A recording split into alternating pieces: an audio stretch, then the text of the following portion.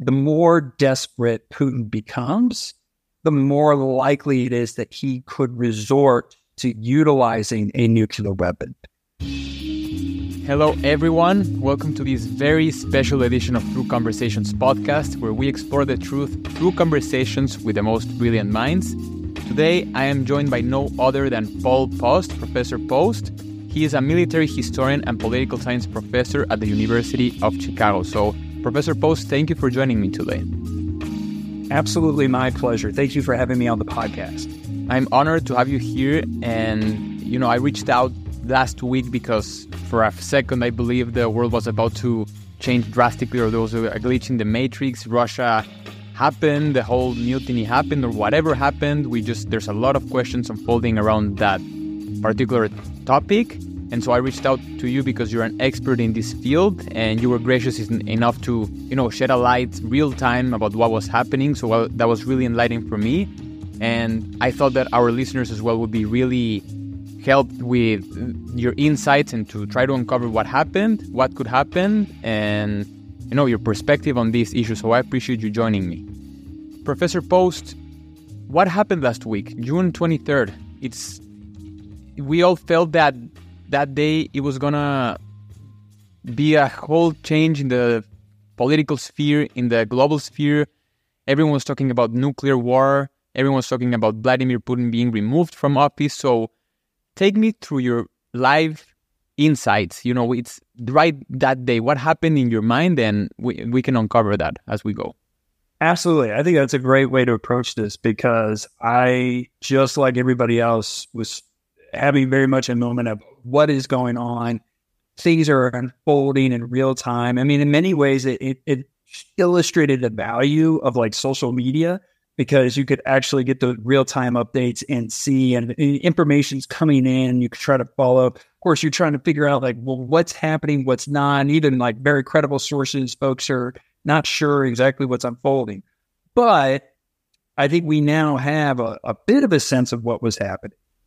And now, having said that, everything we're talking about is subject to change, right? Because we're still trying to get a sense of what were the motivations of everybody involved, and exactly what was it that ended what we were witnessing. We're still getting a sense for that, but we can at least take a step back and kind of walk through what exactly happened. So, of course, last Friday into Saturday, we're hearing about this rebellion, mutiny, insurrection. It's really hard to even say what word we should be using to describe it. But in a nutshell, what occurred was the Wagner Group, this organization that people refer to as a private military corporation, PMC, but they're not in the same sense. They're not a PMC in the same sense as we would think about some of them, like a Blackwater back in the day. Of course, that was the PMC that was infamous for the Abu Ghraib back in 2007, 2008.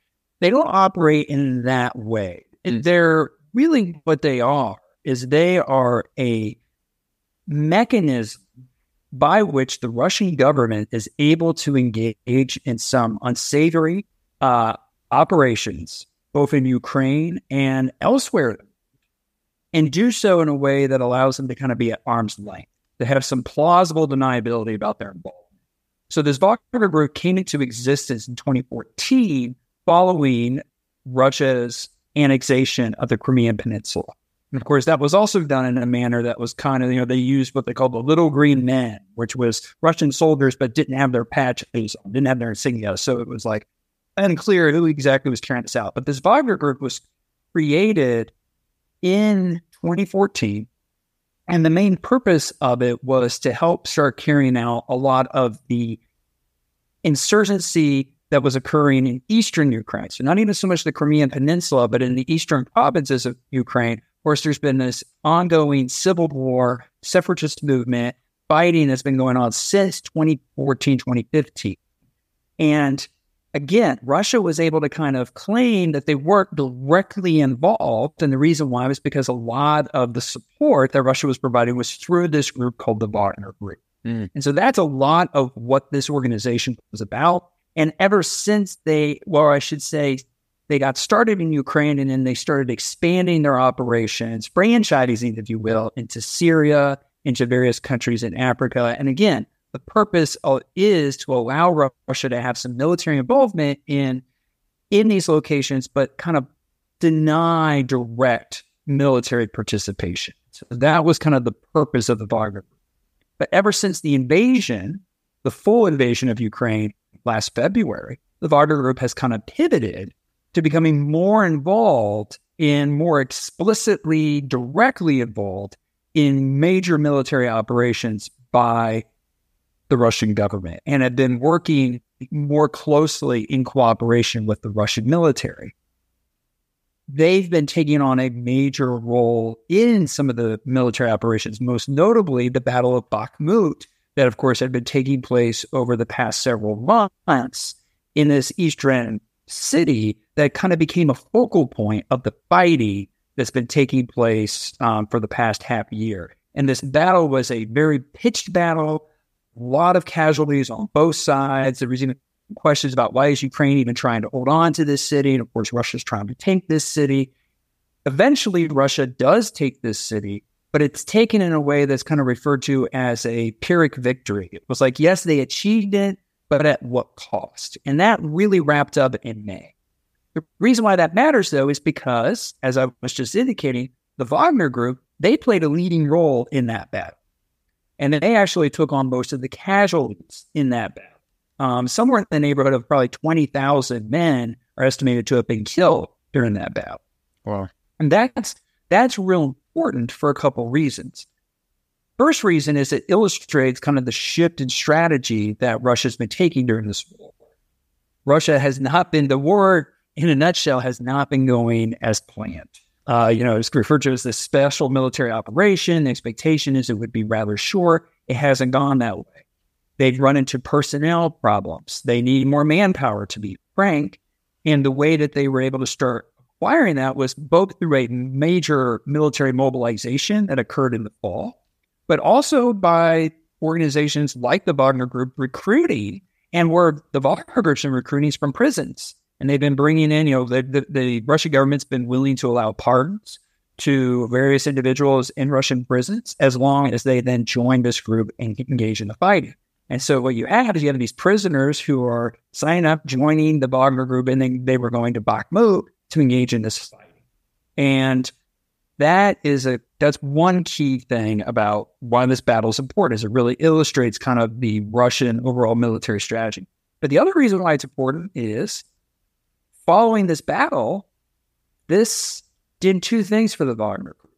First of all, the Wagner Group, and in particular their leader, Prigozhin, who everybody has by now talked about and has a sense of who this person is, he was very unhappy with how that fighting went. He felt that the Russian Ministry of Defense was undersupplying his troops, and he was very vocal about needing more ammunition. Despite all that, they did achieve this Pyrrhic victory. And so that also put the Wagner Group in a position of having a bit of leverage, of being able to say, look, you kind of need us. So they're not happy with how the war is being conducted, and they now have a position where they feel like they have some leverage. That put, I think, the Ministry of Defense in a bit of an uncomfortable situation.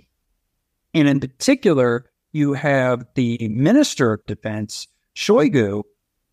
He, in early June, issued an order to bring these private military organizations, again, they're not PMCs in the same way, but organizations like Wagner Group. He wanted to kind of end this arm's length relationship and formally bring them under the control of the Ministry of Defense. Basically force these people who are working for the Wagner Group to now sign contracts with the Ministry of Defense. And the reason why is because there's a bit of a concern about how they were conducting their fighting, but also as a way to kind of take away this leverage that these groups now felt like they had. And of course, the Wagner Group, they don't want that. They don't want to be brought under the Ministry of Defense. That dispute was taking place throughout June, even weeks before that, and it came to a head last weekend. That's what ultimately happened, was that you had this dispute about how things should be organized, who should be calling the shots, who should have control. And kind of inexplicably, we're still trying to get a sense of why. Prigozhin thought that the best bargaining tactic that he could use in this dispute was not to just tell his troops not to fight, not to voice his displeasure, but to actually turn his troops and march them towards Moscow. Wow. And that was what happened, was that this dispute between the Ministry of Defense and the Wagner Group that was brought to a head in light of the Battle of Bakhmut led to what we saw last weekend, where Prigozhin took this extreme measure of not just voicing displeasure, not just refusing to fight, but actually saying, no, we're going to turn our forces towards Moscow. Now, this has been the big thing that surprised everybody because, kind of as the famous line from the movie Anchorman, that escalated quickly. I mean, it just escalated so quickly. People were like, what is he thinking? What is he hoping to achieve? And what was clear was that I don't think he knew what he wanted to achieve. The analogy I've used is kind of as people talk about when like a dog is chasing a car, and people are always like, well, what's going to happen when the dog catches the car, right? I mean, it's not going to know what to do. I think that's actually what happened here, was that Prigozhin made this decision, perhaps irrational.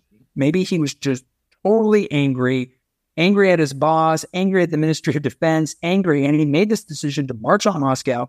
And then about 10 hours into that, he had a moment of clarity of, wait, what am I doing? This doesn't make any sense. And then they stopped, right? And then they stopped about 200 kilometers from Moscow. And then that led to the deal where apparently he decided, no, I wasn't trying to overthrow Putin, and I was just trying to make a point. It was a protest. He literally called it a protest. But at the same time, Putin himself also was like, well, they're traitors, but we're not going to do anything about it. We're going to allow Prigozhin to go to Belarus. I'm going to encourage the people who participated in this, though I'm upset that you participated. You have the opportunity to actually sign contracts with the Ministry of Defense. And then everything was kind of forgiven. So that's just, I know there's a lot of detail there, but that kind of gives you the overview of both what is the Wagner Group and what were they doing, and how that then set the conditions for what we witnessed this past weekend. But at the end of the day, what we witnessed this past weekend was really, for lack of a better phrase, a bargaining tactic by the Wagner Group. But I think one that was so extreme that they even realized they had to back down from it. Professor Poast, wow, thank you for those insights. But it's at face value, while everything was happening, the first impression for me personally was, is this a military coup against Putin? Are they trying to overthrow him? And, you mentioned that perhaps this was an irrational decision by, I'm going to butch his name, Prigozhin? Prigozhin, perfect. Yeah. Okay, perfect.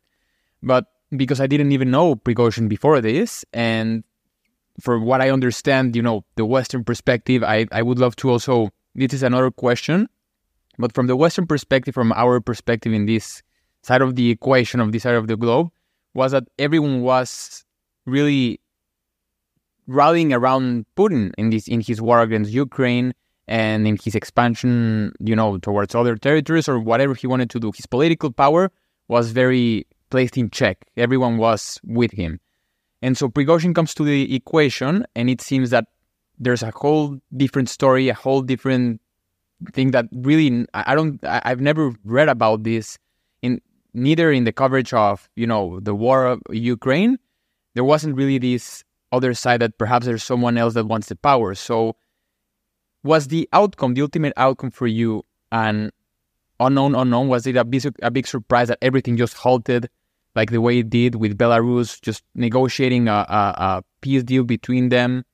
And then Prigozhin saying, we don't want to have any Russian bloodshed. We don't want to, kill any one of our allies, our people. Was that a surprise for you? And what were all other outcomes that you would deem possible that would have happened, because this really escalated quickly and it ended as quickly. So I think it's surprising. The outcome was surprising in the sense that Russian society is a society where if you make the wrong expression regarding, say, LGBTQ activism, you could be sent to prison, right? I mean, this is a society that is not an open society. And so when you do something like that, you'd be sent to prison. And yet here's somebody who flat out committed a mutiny. And he's like, well, we're going to forget, right? We're not, and I mean, that's the many thing that's surprising. It wasn't so much surprising that he decided to stop. I do think he had this moment of clarity. I think the thing that's been surprising to people is that Putin was also like, oh yeah, okay, yes, I know I said you were a traitor, and yes, you did a mutiny, but you know what? It's okay. I'm going to go ahead and let this go. And again, this is not a society that is like the standard in terms of punishment. You can go to prison for much less than trying to commit a mutiny, and yet that's not what happened. Now, big caveat is we still don't ultimately know what's going to happen to Prigozhin, right? I mean, he's currently in a hotel where there's no windows, right? And the reason why is because there's concerns about the fact that Putin does have this track record of eliminating people who are, who create issues for him, right? And there's still that possibility. So even though right now it looks like Putin is just letting this go and just forgiving this, there's still the possibility that he could actually, take a measure like having him executed. That could still happen. And that's why, it's always tricky to talk about these things as they're unfolding in real time. But having said that, I think what's, on the one hand, it's Putin's reaction is surprising given what happened and given, kind of the way that people could be sent to prison in Russia. But on the other hand, it actually makes a lot of sense what Putin did in terms of deciding, you know what, I'm not going to prosecute. I'm not going to have criminal charges put against the Wagner Group. And the reason why is very practical. He needs them. He needs this personnel. He maybe doesn't want, I think, as we're getting more and more information, it seems clear that they do want to try to eliminate the Wagner Group as an organization. That still seems to be in play. And it does seem like Prigozhin is sidelined. But in Putin's own address, when he talked about what happened, I think this was his Monday address or Tuesday address, he talked about how, for those who participated in this mutiny, and I think he used the phrase mutiny, he said you have three options. You can go home, you can go to Belarus, or you can sign a contract and join the Russian military. And he even said, I hope you do the third, right? He's like, I hope that you become warriors for Russia. Because I think what that points to is that he has a recognition, because of the things we talked about with the Battle of Bakhmut, he has a recognition that he can't afford to throw all these people in prison. He can't afford to send them back to prison. Remember, because a lot of them came from prison, right? He's like, he can't afford to do that because he needs this personnel. And, Russia is in a situation where they need these personnel. So I think that helps to explain a little bit about why Putin was willing to just say, you know what, I know that this is like, you were committing a mutiny, but we're going to just let this go, right? And I think it's because he's in this situation where he actually needs their help. And all of a sudden, the indestructible Putin, on my eyes, was vulnerable. That was the most surprising thing from my end of perceiving what was happening. That it just felt like Putin may fall, and the ripple effects of that fall we don't really know. And a lot of people started describing Prigozhin as someone worse than Putin, someone even more radical. And of course, evidence shows that he can do impulsive things. So we don't really know what would have happened there. Professor Poast, just one brief parenthesis for me and also for our listeners. What's the difference between an insurrection, a coup, and a mutiny? That's great. That is like actually a point of debate. So I think that you basically have two ways you have three possible phenomena or three words that you could use to describe what happened. And then the question is, which of these words is the better descriptor? And they are coup, insurrection, or mutiny. So coup and insurrection are on the same side of the ledger, which they are about kind of removing the leader from office, right? So in terms of a coup, coups are usually done on the inside. It's an inside job. It'll be part of the political leadership, the elites who will try to remove the person from office, right? And that's why people even said this doesn't really fit coup, because Prigozhin is not part of the elites. And in fact, if anything, he's opposing the elites. So it wouldn't be considered a coup in that sense. Now, if Shoigu, the Minister of Defense, had led some sort of attempt to move Putin out of office, that would be a coup, right? That would be a coup.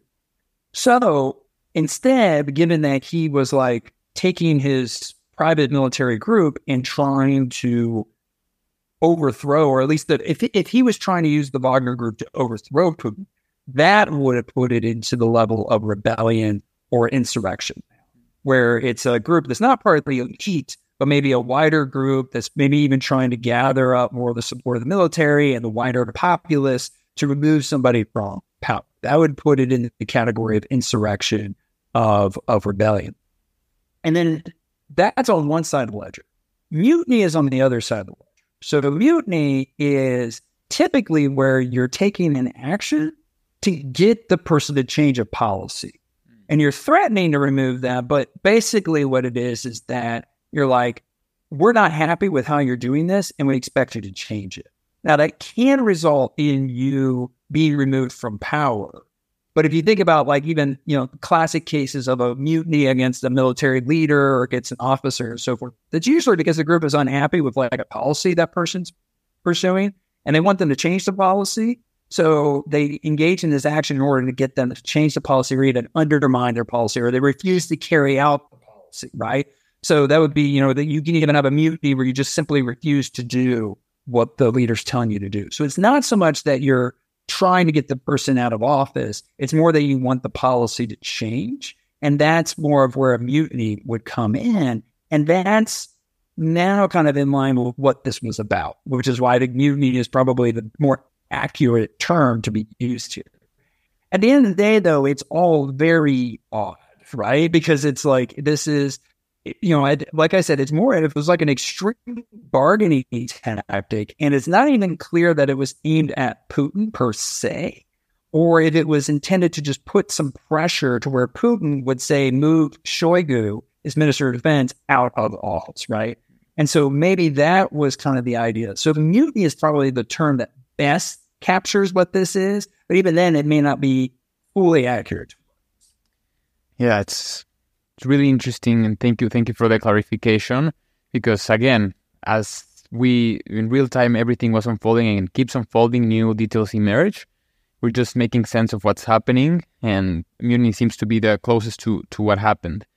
Professor Poast, did all of the military group from Wagner march on to Moscow? Was that what happened? And did they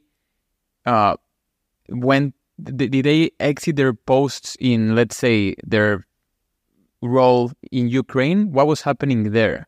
And how did this affect, the positions from Russia against Ukraine? And also Ukraine's perspective on what was happening. Did they take advantage of what was happening? Did they move their positions? Or everything's just it was literally a glitch in the matrix. Everyone just raised their eyebrows and nothing happened. It's a really great question, because there's a lot that we're still trying to figure out with this, including just like how much intelligence was there that this was going to happen even beforehand, right? There's still debate about, did the U.S. actually have intelligence to indicate this was going to happen and then thereby warned Ukraine that this was going to happen, or at least gave them a heads up it's going to happen. My overall sense is that, at least in the short term, this didn't do much in terms of the battlefield dynamics. And the reason why is because of what we were just talking about earlier. The Battle of Bakhmut was already over. And so the Wagner group was not engaged in like active military fighting at a large scale. And, and they wouldn't have tried to do this if they were, right? They were already kind of in a reserve position, or at least in a, for lack of a better word, a recovery position. But there was already, and part of that was because there was already this like debate of a policy change, trying to bring them in and change their status vis-a-vis the Ministry of Defense. So there wasn't anything where they were like actively fighting on a large scale, and then suddenly they turned and allowed a flight to open up or something like that. There wasn't anything like that based on, the information that I have. Based on kind of what we know about what's currently happening is Ukraine is, of course, engaged in this counteroffensive, right? This is this counteroffensive that started, it's not clear exactly when it started, but it started in the spring, late spring, and they are now trying to make progress against Russian forces. They've made some progress against Russian forces. There's a lot of discussion, especially in Western capitals, about that the counteroffensive is not moving as quickly as it was expected and might be falling short. And there's concerns about that. But the point is that Ukraine was already engaged. So it wasn't possible. It wasn't a situation where like Ukrainian forces were in a holding pattern. They see this happen and now they can just jump in and fill that gap and launch an attack. They're already launching a counteroffensive. And you could even think where that might have played a role in what Wagner did. Kind of thinking that, well, gee, Russian forces are already under pressure because of this counteroffensive. Now might be the opportune time to take action because we're most likely to get a concession because Russia is under this pressure. Mm-hmm. But that didn't seem to be a factor either.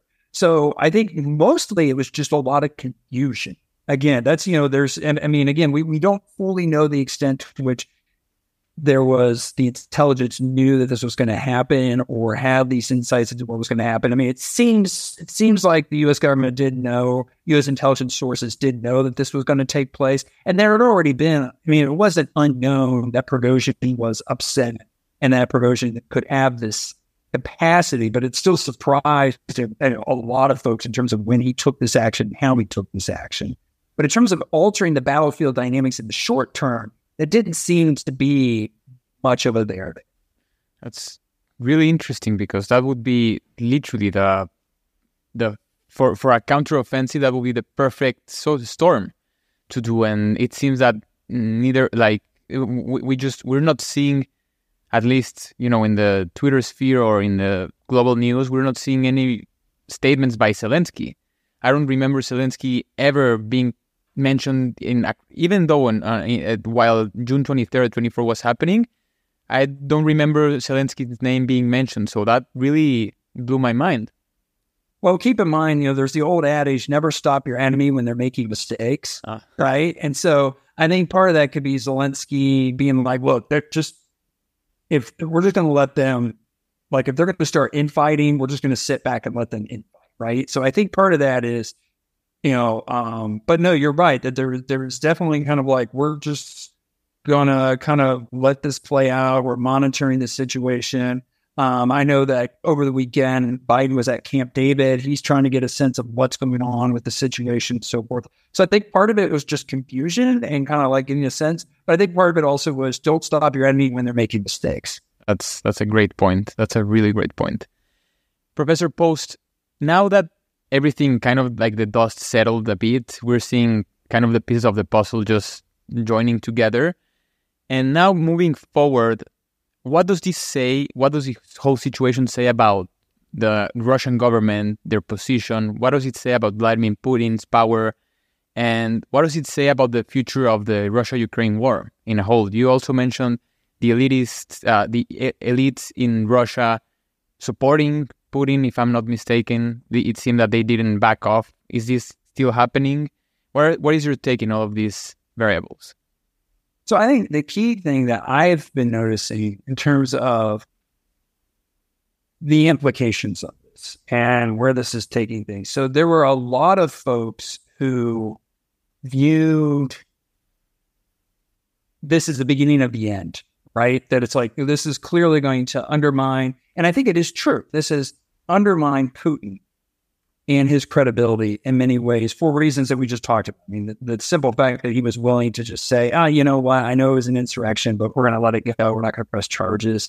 It does suggest some weakness. And again, as we already talked about, I think weakness predicated on, kind of material interest. He needs these personnel. And so what that has led to is it's led people to say this points to the beginning of the end, that Putin, there's these fissures in Russian support. There's these fissures in Russian society, military support, even in the elite support. And so that is going to create conditions where this war is going to end. And that's at least what I saw a lot of the initial narrative about it. But I think that Putin's weakness and the fact that this is illustrated weakness on the part of Putin actually points in the opposite direction. And the reason why is, and again, to be clear, it's not because I think Putin is stronger now than he was last week. I don't think that at all. I do agree that he is weaker, but I think that actually creates a dangerous situation. Because due to him being weaker, it can lead to a situation that we refer to as gambling for resurrection.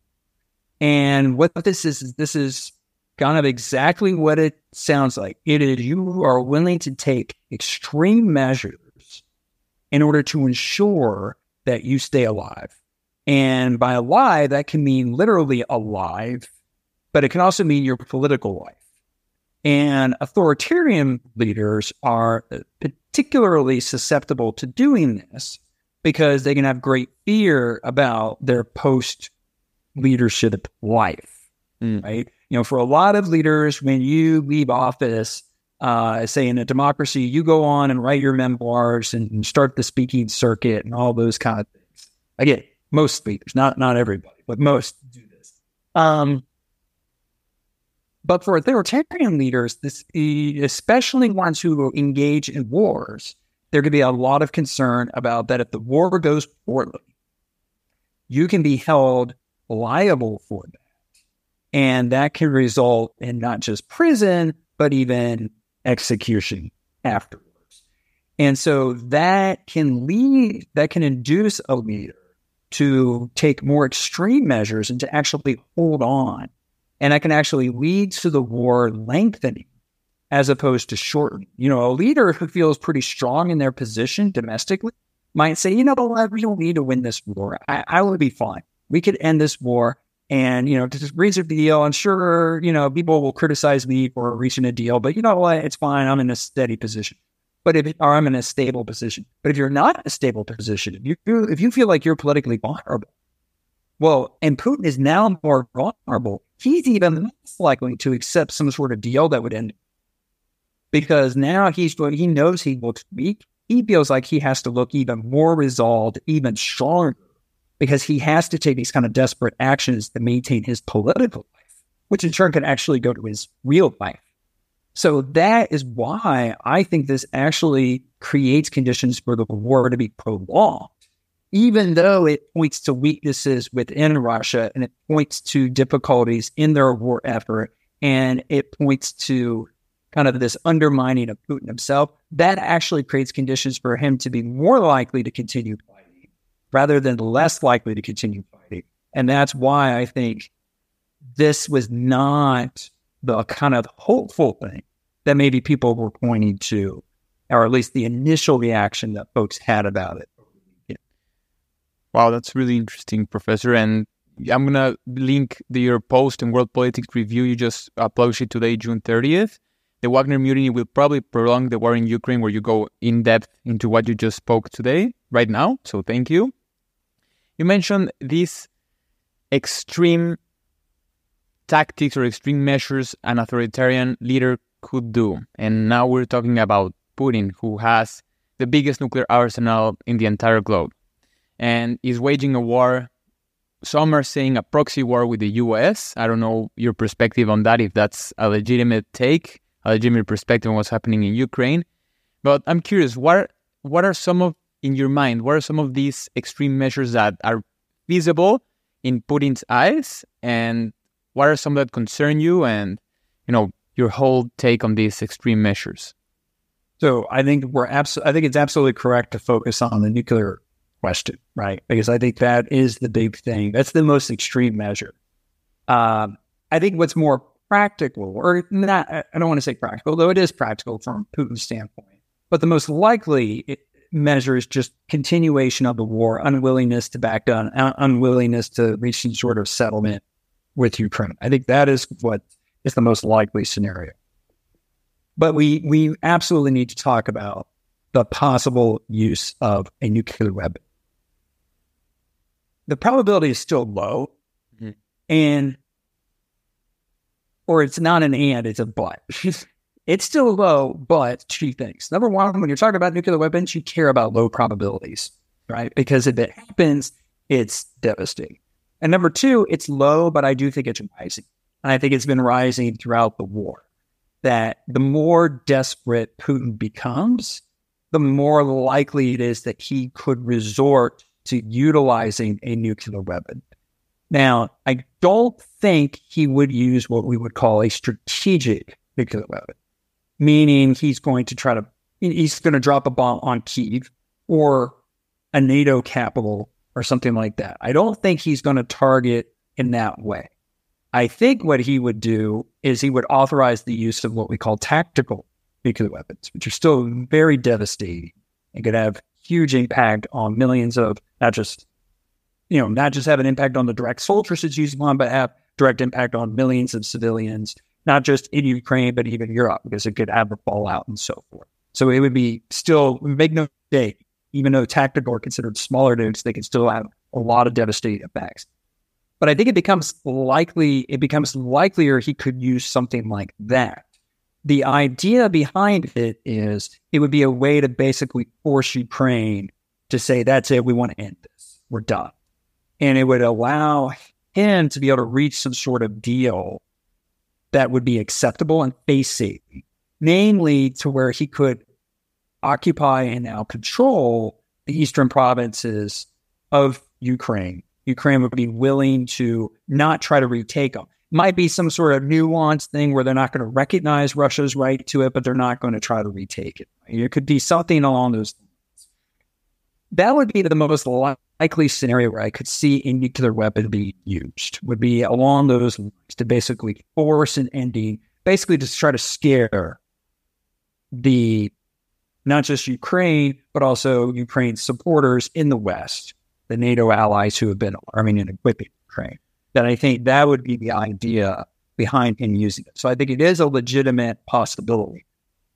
Again, I want to emphasize, I think this is a low probability event. It is rising. It is higher now than it was even a week ago. It's higher now than it was a year ago, but it's still a low probability event. The most likely course, and as I wrote in the World Politics Review piece that you just mentioned today, is just that this points to an unwillingness to end the war, right? And I've been saying this for a while, that Russia can't really win the war, but they don't have to lose it. And in many ways, that is enough. If they can just continue to hold on, they could possibly create the conditions of what we call a frozen conflict, where basically they effectively have control of the eastern provinces of Ukraine, even though there's no truce, there's no formal peace treaty or anything, but just the two sides kind of have forces stationed, there's intermediate fighting. You could almost think about like a little bit more of what you could call a kinetic situation of like what's on the Korean Peninsula, right? Where there's no formal peace treaty, the two sides there's the DMZ, and you could envision some sort of situation like that. So I think that is kind of where things are going, but there's still this possibility that it could go more extreme. And in that case, that would be the use of a tactical nuclear weapon. Really interesting, and a lot of questions come to mind. Of course, from what I'm sensing is that where things are going right now, Professor Poast, are not the ideal scenario for you. Would that be the ideal scenario where things are unfolding right now as the cards lay out on the table? And of course, the extreme worst case scenario would be the one that you say, the low probability one, the tactical nuclear weapon, which no one really wants. So in terms of an ideal scenario, let's say you're a foreign policy advisor right now for the United States president, for President Biden. You're seeing all of this emerging real time. How does the US, how does NATO, how does the whole community, worldwide community, price in all of this situation? Literally, that wasn't, perhaps they knew about this weeks prior or months prior, the intel, but now it's in real time, it's reality, like the world is moving with this in mind. So as an advisor, what are some of the ideal steps the U.S. needs to take, the NATO community has to take, and, how do we make sense of all this? This question ties back into a point that or a question that you raised just a little bit ago, which is this idea of, can we think of this war between Ukraine and Russia as a bit of a proxy war between, say, the West or NATO and Russia? And I don't think that we would think about it as necessarily a proxy, in the sense that a proxy war means that the direct opponents are actually the two sides not engaged in direct fight, right? So this would be that if you're engaged in a proxy war, what that means is Russia launched this invasion for the purpose of fighting NATO. And the U.S. kind of is supporting Ukraine with the purpose of fighting Russia. There's elements of that in here, right? But this is a war of imperialism. And that's been very clear from the beginning. That is what Putin himself has said. He didn't use the phrase imperialism. He has likened himself to Peter the Great, right? The Russian Tsar, who, hence Peter the Great, really helped to expand the Russian Empire. And so he has likened himself to that. And he has even said that the greatest tragedy of the 20th century was the collapse of the Soviet Union. He's very big on wanting to recreate the Soviet Union. There's a reason that the war started in February of 2022. This is a point that Mary Surratt, who is a Cold War historian, has raised. But she has pointed out that if you look at the psychology of Putin, he's someone who's very big on anniversaries. And the big anniversary for Putin was that December of 2021 marked 30 years since Ukraine gained its independence. And he's been very big on wanting to recreate the Soviet Union. He's very big on anniversaries. That's also the time that Russia was mobilizing and starting to build up its forces for this operation. Now, I think part of the reason why it got delayed and it started in February was indeed due to something that other people have been pointing out, but the fact that China and Russia kind of had this agreement that they signed on the eve of the Beijing Games. And I think that Putin actually decided to delay the invasion as kind of giving something to Xi, maybe in the anticipation that Xi would assist in some way with the invasion. But I think Xi may have made a request that, hey, if you're going to do something, wait until after the Beijing Games. And I think that that's why, it was shortly after the games that then Russia actually invaded. So I think they delayed. Otherwise, they would have probably tried in January, maybe even December, though. Obviously you're dealing with the winter at that time, so maybe you wait a little bit. But these are all things that point to that the motivation for this war was to conquer Ukraine. That he wants to recreate this empire. So it's not, in that sense, there's been a lot of discussion about NATO and concerns about NATO expansion. And the main reason he invaded was to stop NATO expansion. But I've always maintained that kind of has the causality the wrong way around, that it's like, it's not that NATO expansion drove Russia to invade. It's that countries sought NATO expansion because they were worried about Russia invading. This is most evident in countries that I've done research on, which was the Baltic states. And of course, the Baltic states are former Soviet republics that are in NATO. As soon as they gained their independence, the first thing they did was say, we need NATO membership. We want to be in NATO.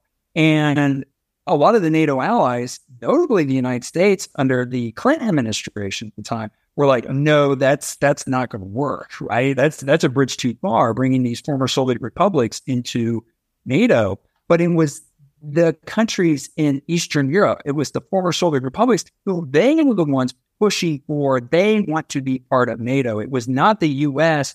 pushing NATO on them. And the question is, why did they want to be part of NATO? Because from the moment they gained their independence, they feared that Russia was going to do this, that they were going to try to reconquer them. The Baltic states were able to get in, Ukraine was not.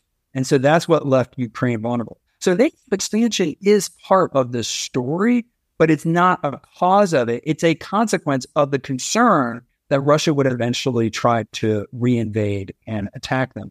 And so in that sense, that's, I'm just sharing that to kind of say that when we're talking about this potentially as a proxy war or that NATO expansion plays its role in its West against Russia, it's important to remember that no, Russia always has had this ambition of reconquering and controlling these former republics, Ukraine being most notable about them, or most notable of them.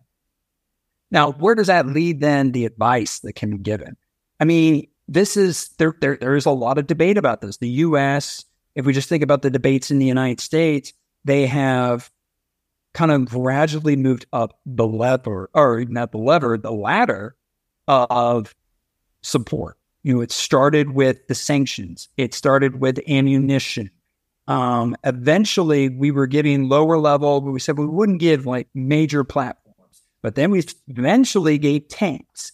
Now we're talking about F-16s. Now we're talking about cluster bombs. And so it just, each level, it keeps going up and up as Ukraine needs more and more support. So that's something that we've been doing. I think that there's a desire to give more and to give it more quickly, because that will allow Ukraine to continue to put more and more pressure on Russia. But I think that the main thing that the U.S. and Western capitals need to be aware of is that, and I do think that they're aware of this. So I'm not saying that I'm going to be shedding big insight here to them, but that this is not going to end anytime soon. I think they are fully aware that this is a long-term conflict. This is a conflict that could very well become a frozen conflict in the way that I've described. I think this is what's informing discussions about the potential of bringing Ukraine into NATO, which that's going to be very relevant here in a few weeks, because NATO is going to be having their annual summit, and that's going to be a big part of the conversation is, what do we do with Ukraine? And I've made the argument that I think Ukraine should already be brought into NATO, because we're effectively already treating them as a NATO ally by giving them the support that we're giving them. But there's a lot of folks, including President Biden himself, that are wary of bringing them directly in right away. And I think a big reason why is because they're not envisioning this conflict ending anytime soon. And so they don't want to do anything that could potentially escalate it further. And so that's, I think, the main thing that, not just that policymakers need to be aware of, but the general public and your listeners, I think, need to be aware of, is that this conflict is not going to be ending anytime soon. And so it just goes back to this point I raised about how the events over the weekend are just prolonging the war. There's lots of reasons to think this war is not ending anytime soon. Wow. Professor Poast, it reminds me to, this sunken cost fallacy or sunken cost bias that happens, for example, when I'm playing poker and I double down on my bet and I need to continue on my bet. So I'm thinking on the perspective of the United States giving so much funding and so much support to Ukraine. I don't see them backing down and saying, Russia, telling Russia, you know what, you can have Ukraine. I don't see that scenario playing out in all likelihood, just because, of course, for all other reasons, not just because of the sunk cost fallacy. But it's interesting how is this going to play out. And I'm becoming wary of your time, Professor Poast. I have a couple more questions, if that's okay with you. Sure. So my question here now is regarding what you said on the United States perspective on assuming that this war is not going to end anytime soon. We're approaching a presidential election next year, and it's being discussed. The Ukraine war is being discussed, but not as much as we think it would, or at least, from the Republican candidate's perspective, it's not being as discussed. So how, this big card on the table, that doesn't even, I just don't want to refer it as a political chip, because it's literally more than that. It has real world consequences more than just an election. So how does this all play out in our own, presidential elections, and what is the unfolding of that? So this is something that I think has been an evolving situation. And so if you were to ask me several months ago, what would happen if a Republican gained the presidency? And I do think that this is part of Putin's thinking, at least initially, was that it was likely that if a Republican was elected president, they would take steps toward ramping or drawing down the support to Ukraine. And I think that would have gone for any number of plausible candidates to gain the presidency. I'm now in a position where I think the only candidate who would possibly do that would be Trump. And even then, it's not 100% clear that Trump would do that either. Because Trump says certain things and then he does something else, and it's kind of hard to predict him. But what I've noticed is, first of all, from the beginning, there were a lot of what you would consider your mainstream Republicans. McConnell, for example, had gone and visited Zelensky. Like, there were already kind of people who were the mainstream Republicans who were already on supporting, have long supported Ukraine. But then there were, like, for example, Kevin McCarthy, Speaker of the House, he's not part of the more extreme right, MAGA Republicans, as we refer to them, but he is kind of beholden to them, right? But he had to reach a deal with them in order to gain the House speakership. He was someone that first was very much online with, like, well, Ukraine funding might get put on the table, so forth. He has changed his tune dramatically. And it was just, several weeks ago, I think he was giving an interview. I believe he was in Israel, and someone brought up, I think it was a Russian reporter, may have asked him, posed a question about it, and he just went off. He said, we are going to continue to support Ukraine. And what was interesting was the basis for his argument was the ICC indictment of Putin. And this is where I thought this kind of changed my thinking a little bit on it, was that the power of that ICC, so the ICC, the International Criminal Court, of course, they issued several months ago an indictment of Putin for war crimes. The primary thing they indicted him on was the stealing of children from Ukraine to Russia. And that was explicitly the thing that McCarthy brought up. He said, you're stealing children. So it was like the gloves are off. And to me, I was like, wow, that really pointed to the power of that it was like, that's something that he could point to and say, look, this isn't about upholding the liberal international order or the UN charter or any of these abstract things that maybe his voters don't really care about. It's about the fact that Russia is stealing children. And he could point to that and say, that's why we're going to continue to support Ukraine. And so that really changed my thinking to where I'm actually not sure that it would matter who's elected. You have, like, one of the other candidates, Nikki Haley, of course, who was also the U.S. ambassador to UN. She has come out very vocal about the need to support Ukraine and about how that sends a message to China. That sends a message to Iran. So I think this is part of the reason why it's not being brought up as a political football. It's because I think there's actually become a consensus around the fact that, no, we do need to support Ukraine. There's differences for why there's that consensus. I think everybody has different motivations. But I think that's part of the reason why it is not as big of an issue now politically as it was. And that's why I think, and again, Trump being the wild card, he's always a wild card. He's been a wild card for a long time. But even then, I'm not convinced that if Trump were to become president, he would actually fully cut off aid to Ukraine. Wow. And one would think that, with Trump's speeches, he would say the war would end day one of my presidency. And it doesn't seem like what you're saying now. He just sheds a light on the more complex situations around them, and also the leadership in the U.S. not supporting the end of the war in itself. So that just changes a lot of things.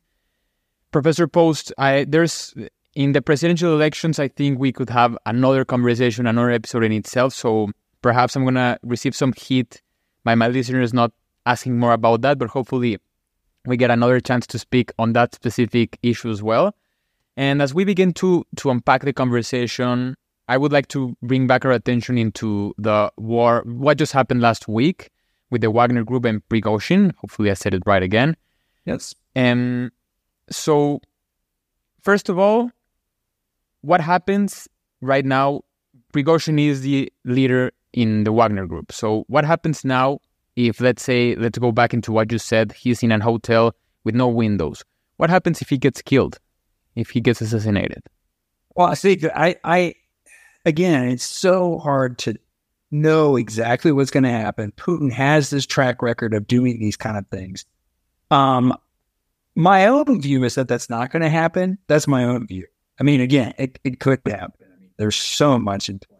The main reason why I don't think it would happen is because if Putin did that, that would really undermine Putin's credibility with his call to the existing members of the Wagner Group to sign on to continue fighting, right? Because he made this huge public speech. We refer to this in mind discipline as audience calls, right? He's incurred like these huge audience calls of saying, you know what, we're forgiving, there's no criminal charges, you can go home, but I really hope that you sign on and fight for us. If it comes out that Prigozhin's killed, a lot of people said, no, get that, I'm going to go home. I'm not going to get it. In fact, I want to go to Belarus. I'm going to get out. I'm getting out of here.